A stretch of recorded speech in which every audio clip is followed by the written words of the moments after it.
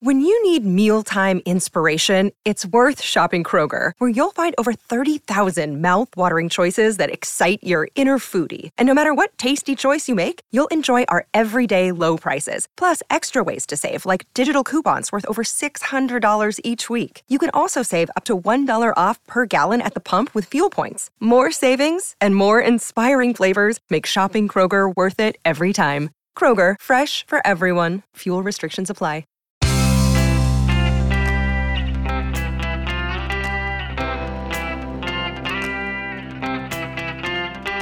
Changing your life one story at a time. This is the Chicken Soup for the Soul podcast with Editor-in-Chief Amy Newmark.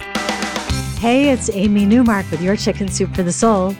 And today I'm going to share a couple of stories with you from our newest book, Chicken Soup for the Soul, The Advice That Changed My Life. It only takes a few magical words to solve a big problem, reorient your focus, or change the trajectory of your life. And sometimes what we learn is the value of reaching out and connecting with people. That's what Daryl Hunt learned after her husband died unexpectedly from a pulmonary embolism at only age 59. Daryl decided to use a funeral parlor that was owned by someone she had worked for in her 20s. She says the owner, Paul, was her rock during the whole process of making the arrangements. When that was behind them, and Daryl was in his office signing final paperwork, he said something very profound to her. He told her that he had seen too many women who, after the death of their husbands, became reclusive. Good friends extended invitations that they declined because they were grieving. Before long, people stopped making the effort to include them. Paul said, "If people invite you to do things or go places, please make an effort, even if it is just to make a brief appearance. If someone invites you to lunch and it seems too overpowering, suggest getting together for coffee instead. Just do it." Daryl says, "I was put to the test almost immediately. The day Bill died, some friends had mailed an invitation for the wife's 50th birthday. We had been to a 50th birthday party for the husband a few years prior, and this looked like it would be a similar event. Essentially, a Saturday night at their house, a drop-in event with drinks and nibbles, probably about 100 people.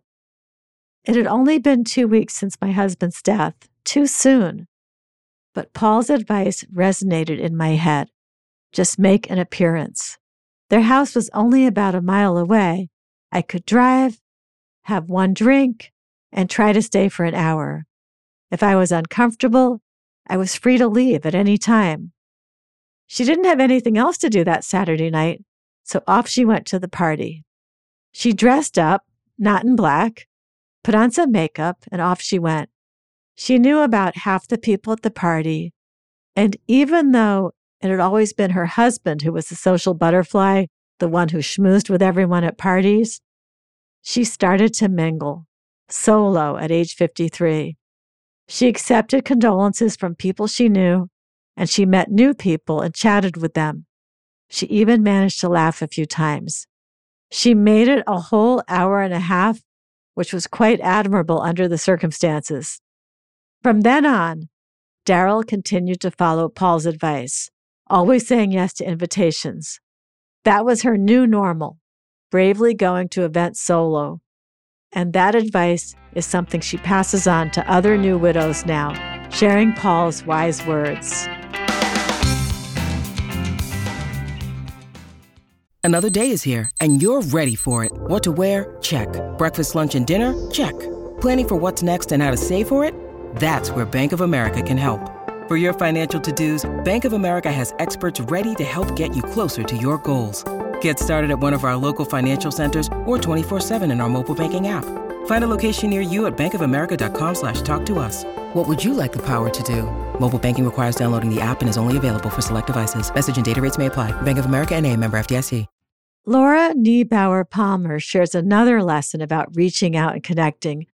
In her case, the story is about a failure to connect, one that she couldn't take back. Laura's grandmother died, and Laura came upon her calendar a couple of weeks later. In that calendar, her grandmother wrote down what happened each day, including who she'd spoken to on the phone or seen in person. Unfortunately, there were some entries about a call that hadn't happened, too. On July 5th, her grandmother had written, "No word from Laura." Laura hadn't called, even though she had said she would. Again, on August 31st, a visit that didn't happen. Her grandmother wrote on that day, "Laura isn't coming." Laura says, "I had failed to show up for someone who had always shown up for me. In that final year of my grandma's life in the Upper Peninsula of Michigan, I was living a very different life in Chicago, one where there was always a tomorrow, one in which my focus was on getting through the workday so I could spend time with friends. It was a life in which my desires always came first. I relegated the one person who had been there from my literal first steps and all my other momentous life steps along the way to the back burner." It's something we all do, and I'm so grateful to Laura for unselfishly sharing the story with us. She says she doesn't really know why other things seem more important than seeing or calling her grandmother, but at the time, she figured there would always be time to squeeze her grandmother in. She did get to see her before she died, but that was when she was failing and it wasn't the same. Laura says this, "Spending time by her bedside, I tried to fit in as much of the missed time as I could, but it was like trying to hold water in cupped palms. It slowly leaked away, no matter how hard I tried to hold on. After she passed, the family pitched in to clean out her apartment. I opened her freezer, and staring back at me was my favorite flavor of ice cream, black cherry with chocolate chips, waiting for a visit that never came." This is where it gets so bad. Laura says she felt such shame and guilt, and it was too late to do anything about it or even to apologize. She says that since her grandmother's death, she has handled things differently. She feels her grandmother was teaching her something through those entries on the calendar, and she has taken the lessons to heart. Now she is diligent about following through on visits and phone calls and whatever promises she makes to family, friends, and colleagues. She says, "I've realized that one of the biggest gifts we can give ourselves and others is being the person who is there when we say we will be. It's the building of a foundation of trust for those with whom we are establishing relationships.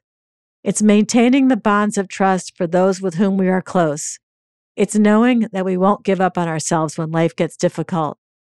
While it may have taken me years to learn this valuable lesson, I have the rest of my life to put it into action." I'm Amy Newmark. Thanks for listening to these stories from Chicken Soup for the Soul, the advice that changed my life. You can go to our website, chickensoup.com, and click on the podcast button to read more about this book and all the topics it covers. And you'll find the book at Walmart, Barnes & Noble, Amazon, and wherever else books are sold. If you want to read stories from this book and from our other new books, you can sign up for our daily newsletter and get a free story in your email every day. Just go to chickensoup.com and click on the newsletter sign-up option. Also, you can follow me on Twitter or Instagram, where my handle is @AmyNewmark, and you'll see links to those free stories and to this podcast. And please come back for our next episode to hear 2 more stories from our newest book, Chicken Soup for the Soul. Well, that was funny.